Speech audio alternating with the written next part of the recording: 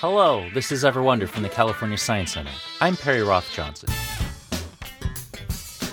One of my all-time favorite movies is Inception. No joke, I recently rewatched it, and even though it came out over a decade ago, it still holds up. Between the characters' adventures in different dream levels and the manipulation of time in the story, I still find myself picking up on new details when I watch it again for the umpteenth time.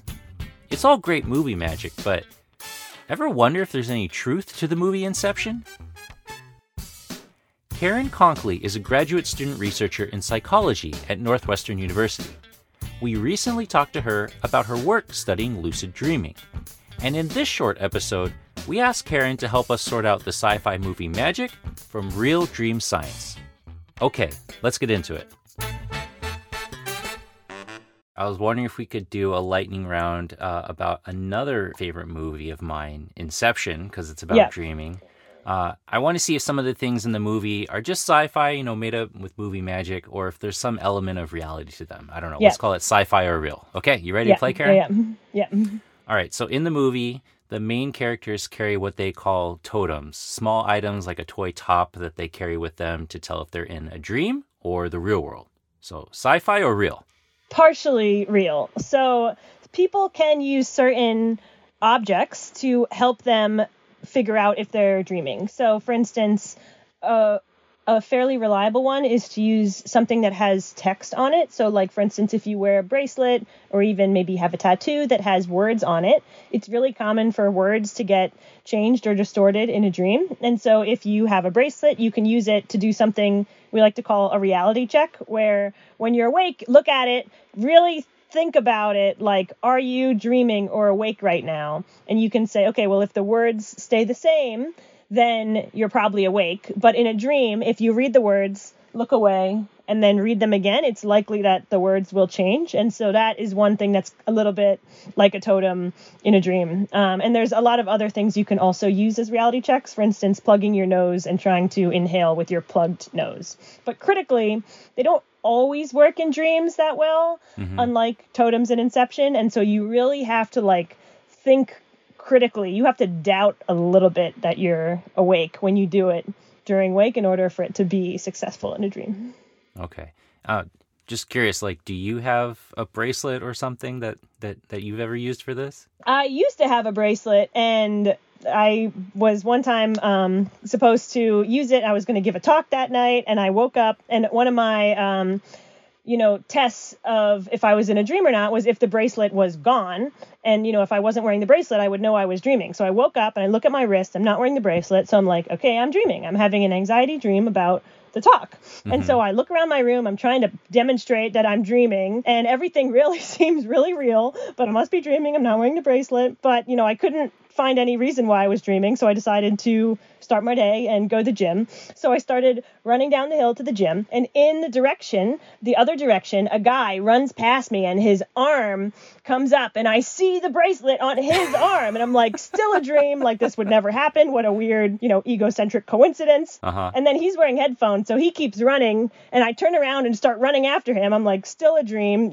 I'm chasing somebody. This would never happen. And then I finally catch him and get my bracelet back. And it was indeed, I was awake the whole time. It was a very dreamlike situation. And I since actually lost the bracelet. And so now I don't have one anymore. Okay. So that was the first one. Second one, characters in the movie take a medical IV drip sometime to enter the dream world and stay lucid. Sci-fi or real? Partially real. We don't have any medicine right now that will make you fall asleep and enter a lucid dream, but there is a medicine that works if you fall asleep on your own. It can help you have more lucid dreams. It can make your dreams more vivid.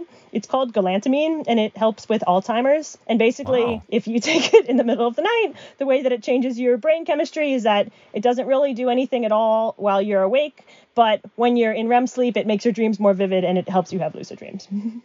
That is very interesting. I didn't know that. Yeah. Okay, last one.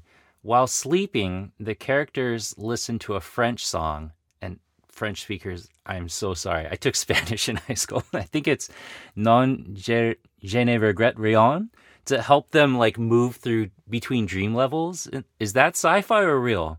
Yeah, so we don't really have any data about dream levels. That was part of Inception that hasn't really had an analog yet in science. So, for instance, in Inception, in the dream levels, each level, time goes slower. And at least in the dreams that have been studied in the lab, there's not a clear... It doesn't really seem like time's going slower. For instance, if you ask a lucid dreamer to count to 10, it takes approximately 10 seconds in the real world. Of course, we've all had dreams that have lasted for unrealistic amounts of time, like several days or something like that. And so there's one hypothesis that dream time is more like a movie, and a movie can happen over several years, but you only watch it for 2 hours. But it's an open question how time's working in general dreams. So because I'm not sure about the dream layers, I don't know if a French song could move you between them. But I will say, when we ask people, when we're asking people questions during sleep, that can kind of alert them to the fact that they're dreaming, and so it can give them another perspective about what's going on.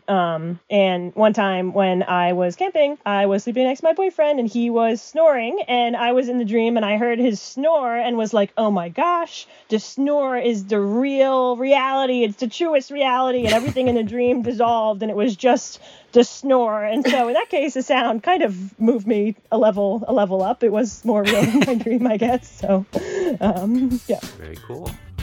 That's our show, and thanks for listening. Until next time, keep wondering. Ever Wonder from the California Science Center is produced by me, Perry Roth-Johnson, along with Devin Stewart and Jennifer Aguirre. Liz Roth-Johnson is our editor. Theme music provided by Michael Nicholas and Pond5. We'll drop new episodes every other Wednesday. If you're a fan of the show, be sure to subscribe and leave us a rating or review on Apple Podcasts. It really helps other people discover our show. Have a question you've been wondering about? Send an email or voice recording to everwonder@californiasciencecenter.org to tell us what you'd like to hear in future episodes.